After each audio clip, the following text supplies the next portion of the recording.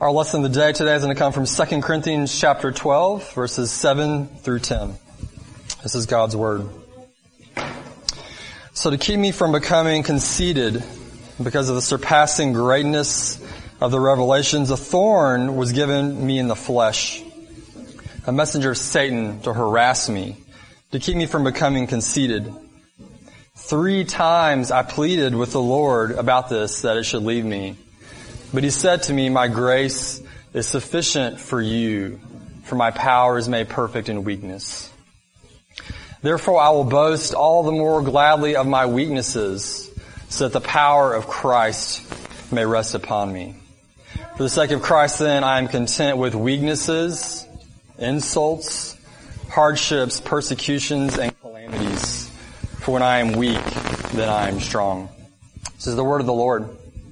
Thanks be to God. Let's pray again together. Father, we praise you for your word, that it's good and true and right. I pray now that the power of your Spirit would come and help me preach your word. And I pray, Father, that your word would produce just an abundant good harvest in our lives through the power of the Spirit for your glory. We pray in Jesus' name. Amen. Please be seated.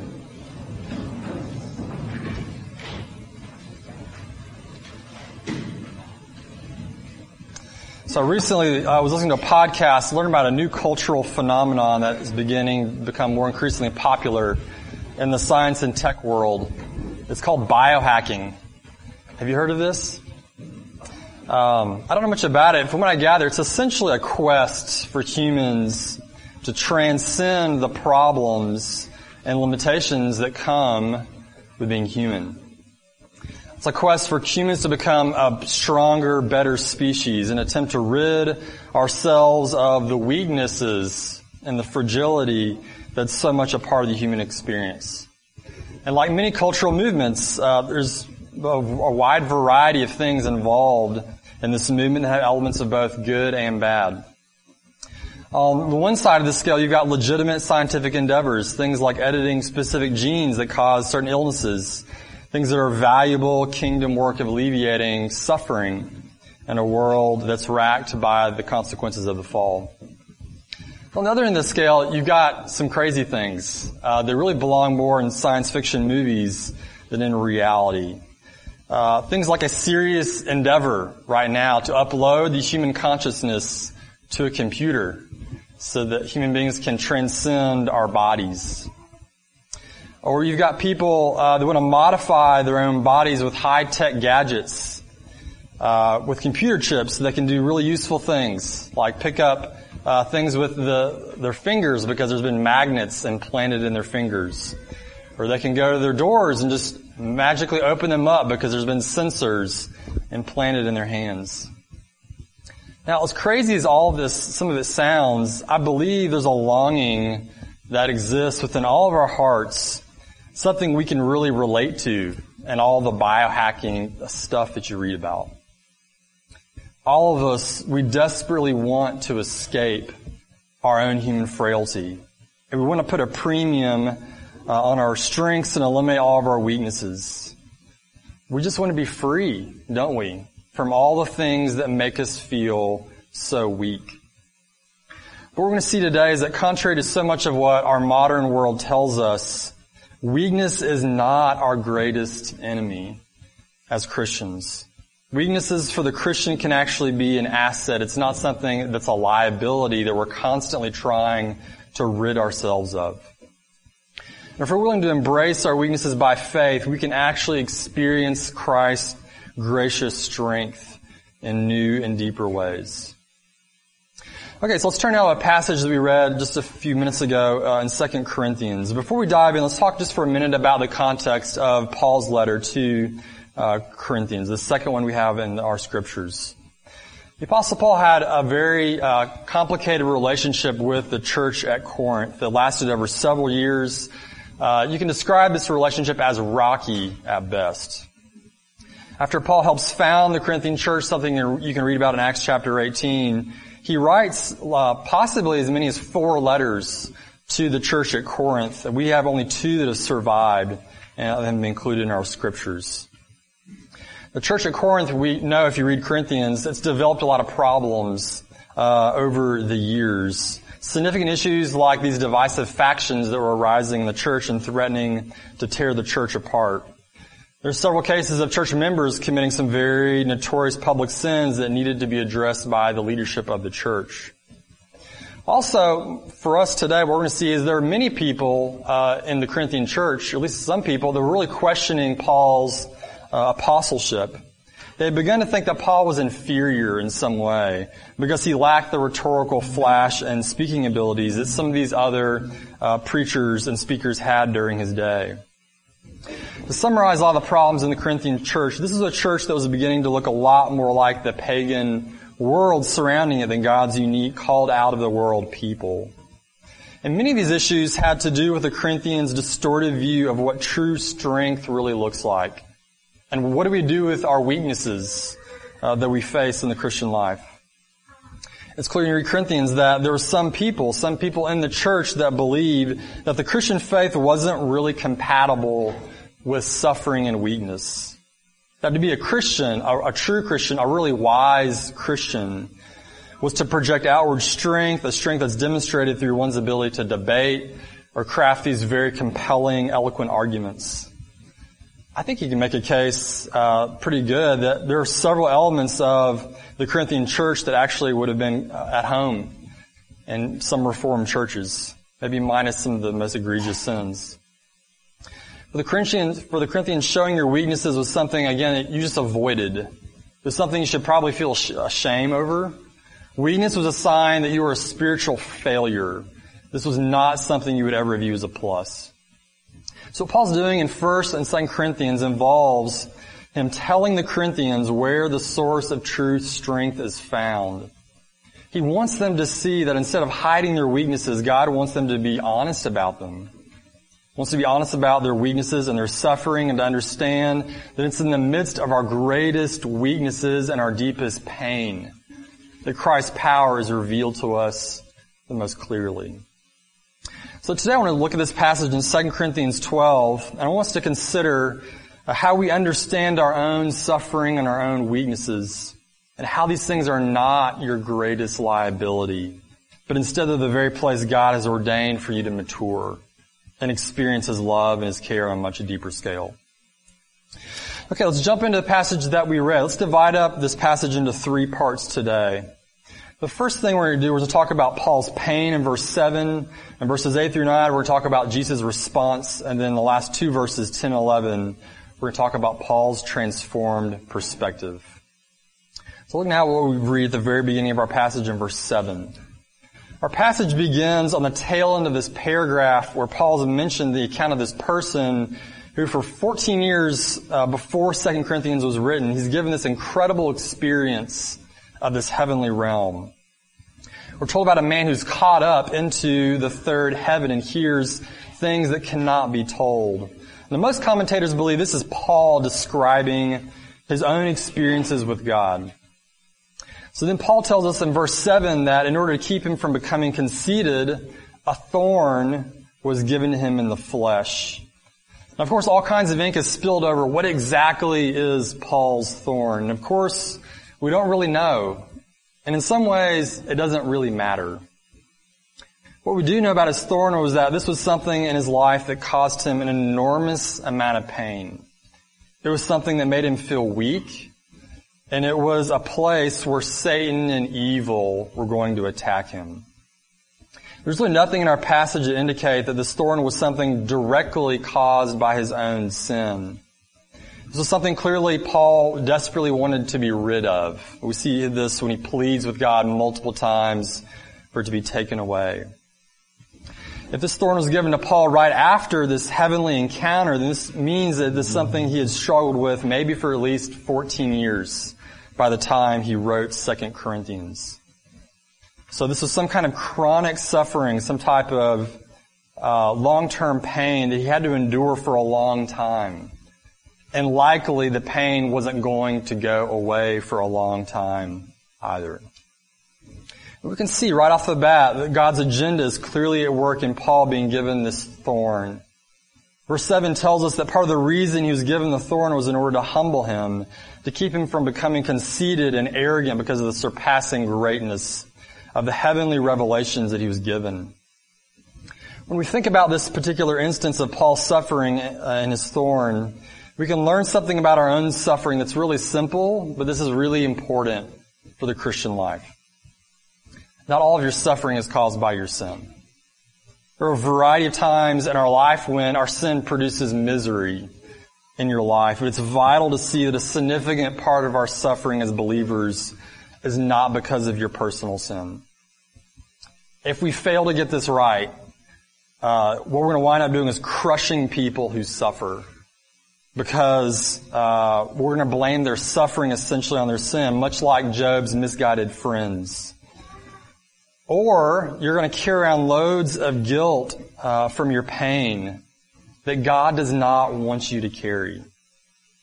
We see in our passage that Paul's thorn, this deep source of suffering, was not something God gave Paul to punish him for his sin.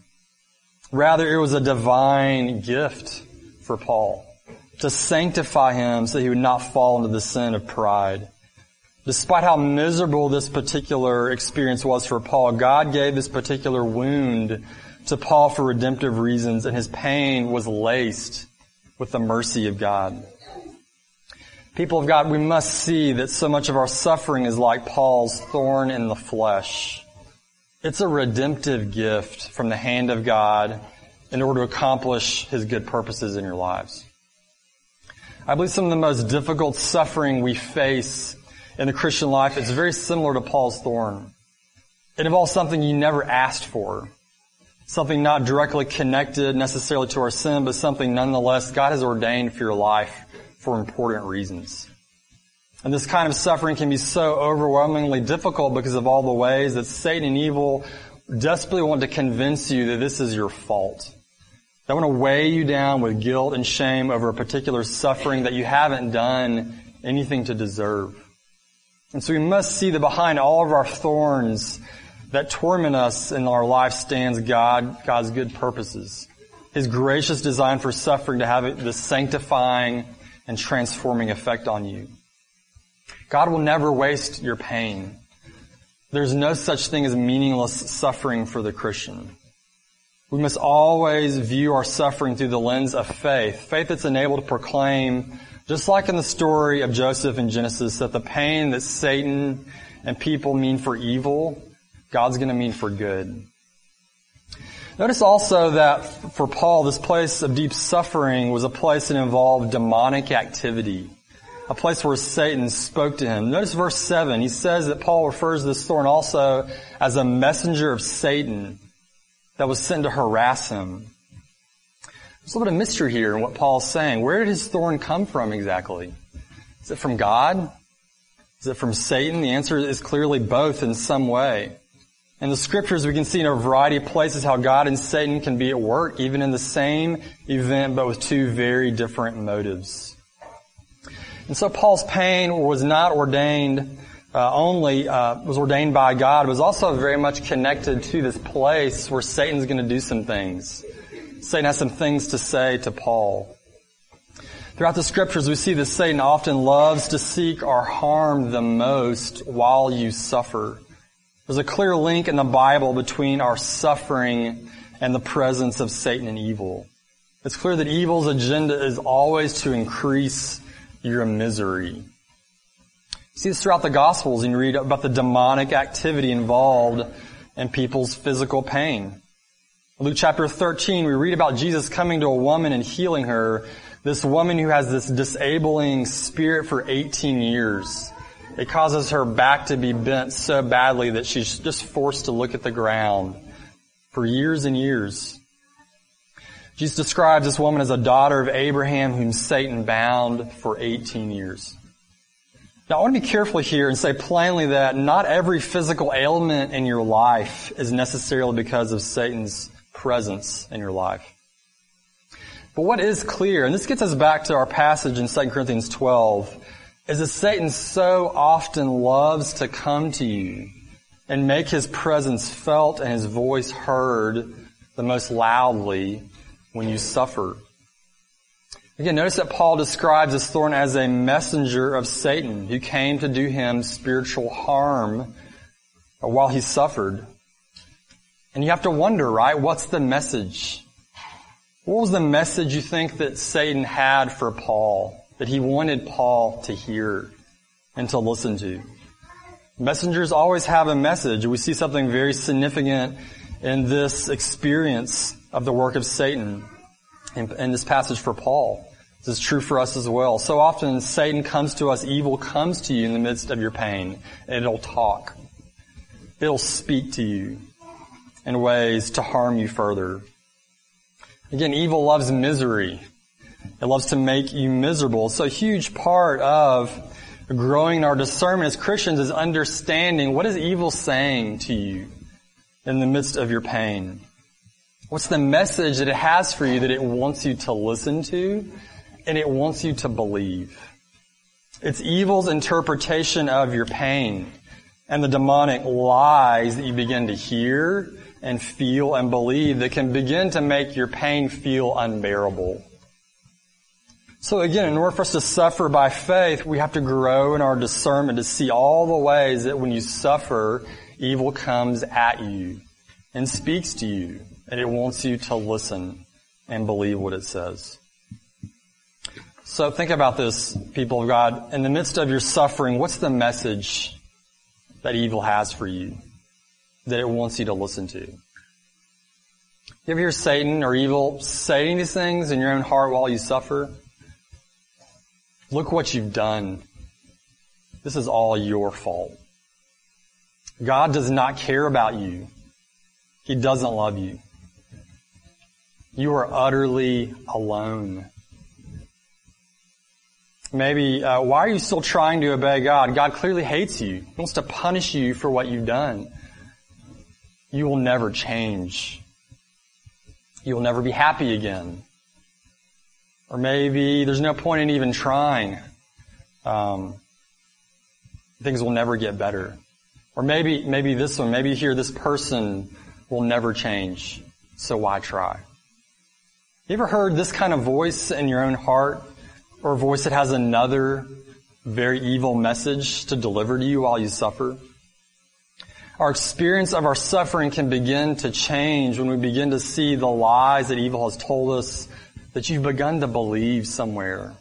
Lies that seek to interpret our suffering in ways that involve unbelief and shame and condemnation and despair or other things that will lead you away from God, and it'll steal away your joy as a Christian. People of God, much of the experience of our Christian life will be determined by whose interpretation of our pain that you will listen to and believe. Satan's or God's. Okay, let's move on now. Let's talk about verses 8 through 9. We're going to see Jesus' response to Paul's pain. Verse 8, we read that whatever Paul's pain was, he hated for this and he longed for God to take it away. And we're told that he pleaded with God at least 3 times for God to remove the suffering. This describes well our own experiences, right? We go before the Lord again and again. We plead with Him. We pray things like, "How long, O Lord?" And the Lord Jesus understands Paul's experience and our experience of pain as well, because this was his experience, right, during his own earthly ministry. Paul's pleading with God to take away his thorn echoes what we see Jesus himself do in the Gospels. You can think about how on the night of his arrest and his betrayal, he kneels before his Father and repeatedly he prays, he pleads that the cup of suffering might pass. We can really understand Jesus' entire life as a long series of thorns that the Father placed upon him, and culminating in his own crown of thorns that he wore his death. And so Paul experienced on a much smaller scale what the Lord Jesus himself experienced. He pleads with God to take it away, but God in his infinite love and mercy and wisdom, he denies the request. So how does Jesus respond to Paul's pleading for relief? Jesus says, "My grace is sufficient for you, for my power is made perfect in weakness." Several things here about what Jesus says I want us to see. First, I don't want us to understand Jesus' response as cruel or lacking empathy in some way. Suck it up, essentially, is how often we deal with our pain. This is not what Jesus is saying here. I truly believe that Jesus weeps. We see this in the scriptures, and there's no reason to believe that this is stopped. That Jesus weeps over the suffering of his people, the suffering of the world that he has made with his own two hands. This is huge because this is a huge part of the message that Satan wants you to hear and believe in your suffering, that God could stop the pain at any point, but he doesn't, so he just must not care. He's just not there, and he doesn't care about you. We must never believe the terrible lie of evil that in your pain, God just only wants to look on at you in cold indifference. Second, I want us to see what Jesus says here, that there's clearly an agenda for Paul's pain, an agenda that we have to embrace for ourselves by faith in our own lives. The agenda was for Paul to learn to rely more on the grace of God than he relied on himself. Have you ever thought about this? What if the point of sanctification is not for you to suffer less, but to be able to endure suffering in ways that make us rely less and less on ourselves and more on God? People of God, what if God's refusing to remove the pain? Not because he hates you, but because he loves you. And he wants to heal you by stripping away our stubborn self-sufficiency, the demonic delusion that you don't really need anybody. This is essentially what Paul said at the beginning of 2 Corinthians in the very first chapter. He mentions this particular trial that he endured while he was ministering in Asia. Again, we don't really know the details of what happened, but Paul mentioned that what he went through was so terrible, he was pretty sure he was going to die. And then he writes this in 2 Corinthians 1. He says, "But that was to make us rely not on ourselves, but on God who raises the dead." In Jesus' response to Paul in our passage, he wants Paul to see that he had an enemy that was even greater than the suffering. And that enemy was this illusion of self-sufficiency, that he could handle his own pain on his own. And he didn't really need to rely on anyone other than himself. Our pain and our weaknesses, they'll always lead us to one of two places. Either we will harden ourselves towards God and other people and isolate yourself on a spiritual island where your pain only accelerates, or you cry out to God in the midst of your weakness and you learn to rely on his strength more than you've ever had to before. When Jesus tells Paul, "My grace is sufficient for you," what's clearly implied in this statement is that Paul is not sufficient. And our pride hates this. We work so hard throughout our life to present ourselves as people who are weak, who are strong and not weak, as people who have it all together, as people who don't really struggle with things that much. Who wants to face the truth that we are incapable of handling something on our own, and that we desperately just need help on a regular basis. From our earliest days, we are taught the value of self-sufficiency, and we are bent from birth towards resisting the humility of relying on someone else. Parents, how many of you have seen your kids struggle to do something like tie their shoes or put on their clothes? And you want to help, but they insist. They say, "Mom, Dad, no, I can do this. Please don't help me. I can do it myself." And they come out of the room and the shirt's on backwards, right?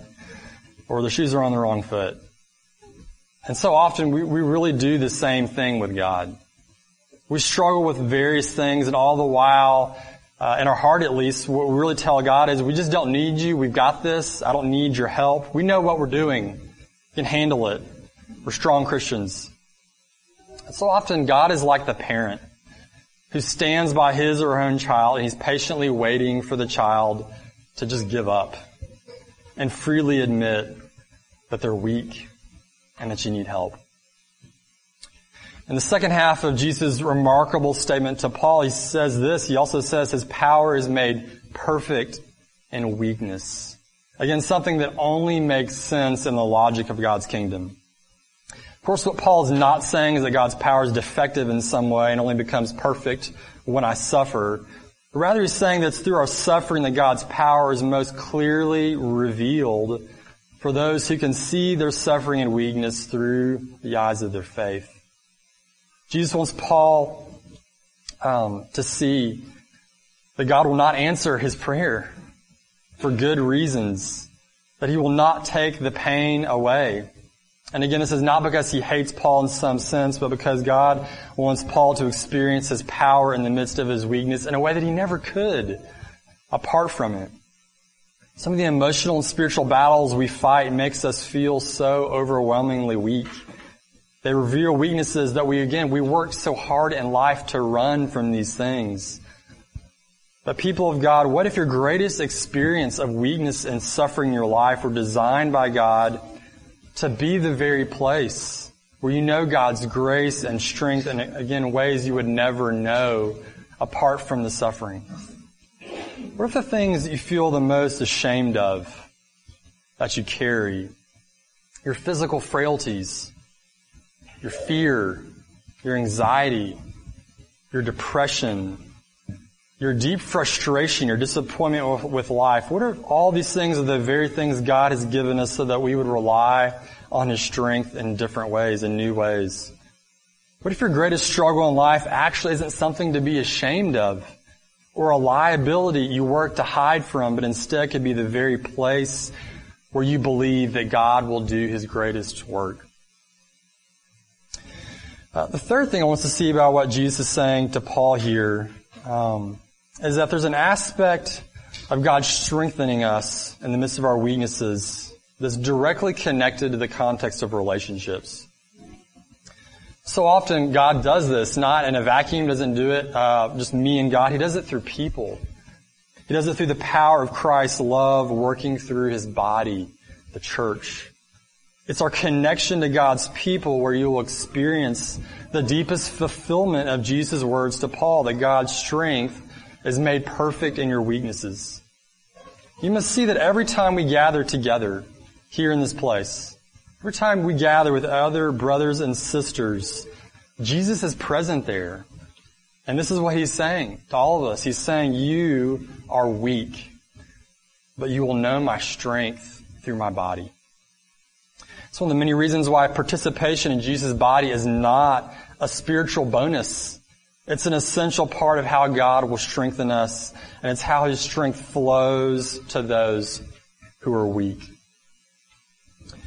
One final thing I want us to see about Jesus' words to Paul here before we move on. I think Jesus' words should have at least two effects on us as the people of God. At least two things could be our response here when we read what Jesus says to Paul. First, Jesus' words here should strengthen those of us who are abundantly aware that we are weak. Some of us here today have trials that are so intense that we've begun to despair that you could actually go on, that you could keep enduring. Maybe some of us have struggles here as parents where we just think, I don't know if I can do this another week, because you feel so depleted and exhausted. Some of you here in the midst of grief that feels so overwhelming, it's hard to imagine how you're going to get through the other side of it. If that's you here today, I want you to hear Jesus saying to you, hang on. You don't have to despair. You don't have to give up. I want you to hear Jesus saying to you today that He wants you to trust Him, that He will be enough for you no matter how overwhelmed you feel, no matter how weak that you feel, no matter how bleak life feels for you. The second effect that I think Jesus' word should have here about the sufficiency of His grace, that it should also humble the proud amongst us today, including myself. Some of us here are living as if you really do have everything under control in your life. And if that's you, you just haven't really suffered deeply enough yet to be broken of this illusion. If that's you, it's possible that God may actually want you to go deeper into the fellowship of Jesus' suffering. And He wants this for you not because He's cruel, but because He loves you. And He really does want you to come to the end of yourself and cry out for His grace in ways you have never thought you needed, and to experience God's strength in ways you never could have thought possible. Okay, let's move on and look at our last two verses that we see. The final thing we see in our passage is Paul's transformed perspective. After hearing Jesus tell him that His grace will be sufficient for his struggle and that God's power is made known through his weakness, Paul writes this. He says, "Therefore I will boast all the more gladly of my weaknesses, so that the power of Christ may rest upon me. For the sake of Christ, then, I am content with weaknesses, insults, hardships, persecutions, and calamities, for when I am weak, that I am strong. What we see here is that Paul, by the help and grace of the Lord Jesus, he's able to interpret his pain a different way, right? And you see this very clearly in what he's saying. He's interpreting his pain not according to what evil says, but by faith. And this changes his experience of his suffering. Paul's writing to a Corinthian culture that in many ways was like our culture, a culture where people worked so hard, again, to outwardly project strength all the time, where the pride of self-sufficiency was exalted as virtue. Their culture and our culture both encourage people's flesh to boast in yourself and what you have done, and the fact that you have such a grip over your life, that you have no weaknesses, that suffering is shameful. What Paul says at the end of our passage, it turns all of this on its own head. Paul's saying that for the Christian, our suffering, our weaknesses are nothing to be ashamed of. They're actually the opposite of what our culture says. They're not problems to be solved. They're not things you work hard to hide, but instead they're the very places where you're going to feel God's power. You're going to feel God's strength. And so instead of working hard to hide our struggles and weaknesses from others, Paul says, now he gladly boasts in them. And that is an incredible statement, right? That is crazy to most people, and only in the wisdom of God's kingdom does that make any sense. That God doesn't want you to hide your weaknesses from others and buy into this demonic lie that you should know how to deal with your problems by yourself. God, through Paul's words, wants us to see that you can actually be honest and proclaim your weaknesses to people, because we're so sure that by doing this, we face our weaknesses and we rely on God and know His strength in a new way. And it's how we grow up. It's how we mature. We don't grow as Christians when we hide weakness. So here's just a great, really simple question. Do you think you actually do this in your life? Do you believe what Paul is saying? That I want you to ask yourself this morning, can you actually talk about your weaknesses with people in your life? Or do you think you have to work hard to downplay them or hide them in some way? Husbands and wives, in your marriages, can you do this? Can you talk to each other about why you're weak and why you need God's help on a regular basis? Parents, do you have the humility to let your children see where you are weak so that they better understand that your strength is not coming from yourself? It's coming only from God Himself. Notice also in verse 10, Paul says that, because I don't say that for Christ's sake, he even finds contentment in the midst of all the pain and all the weakness that he feels. Again, that's a truly remarkable statement about how through faith, our experience of suffering is transformed. Paul gives us this overwhelming list of various trials and places of his suffering in verse 10. He mentions suffering he's received from the hands of other people, insults, persecutions. And he also mentions weaknesses and hardships, calamities, all suffering that could be included in a variety of painful things, from things that happen in the natural world to sickness and other things that happen in our bodies. And so Paul is basically saying that only through this transformed perspective given through faith, he's able to endure all the various things that have brought him so much pain. And he was not only able to endure, but he could even find contentment while he suffered, because he began to understand more and more and trust by faith that God is doing something in my suffering, in my pain, that it is not for waste. People of God, if we're honest with ourselves and people about how hard life is, we'll do what we see Paul says in our passage. We will regularly cry out to God for Him to take away pain, to take out the thorns that we have been given that just don't seem to go away, no matter what we do. And like Paul, many of us will experience, all of us in some way will experience God's refusal to take the pain away. And to be able to endure, we, like Paul, must learn how to interpret our pain by faith and to reject all the lies of evil that come to you in the midst of your suffering. We must trust the truth of the Scriptures, that for the child of God, there is always a holy meaning behind your misery. And like Paul, this is what will transform the experience of our pain and suffering. When you long for relief and you just seem to not be able to find any. If we can listen to God and let in what His Word is saying here, we can begin to see your pain through a very different lens. You can begin to experience contentment even when the pain doesn't go away, like Paul mentions in verse 10. You can begin to see our trials and struggles as the place where God will do His deepest and most profound work in our lives.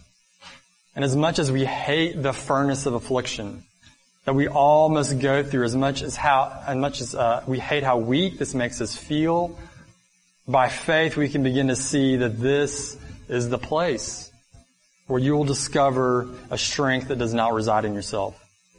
This is the place where you will discover the infinite strength of the loving kindness of the living God. Let's pray together today. Father, we do praise You for Your Word that's true and good, and that You really are sufficient for us in the midst of our pain and our weaknesses. Father, we desperately need the help of Your Spirit to live like it's true, because it is. And I pray, Father, that You would strengthen us. I pray that You would use all of us here today to strengthen one another. And I pray for the remainder of our service that through feasting with You, Father, You would tell us once more that Your grace is sufficient for us and that Your power is made perfect in our weaknesses. Would You be pleased to do all these things, we pray in Jesus' name. Amen.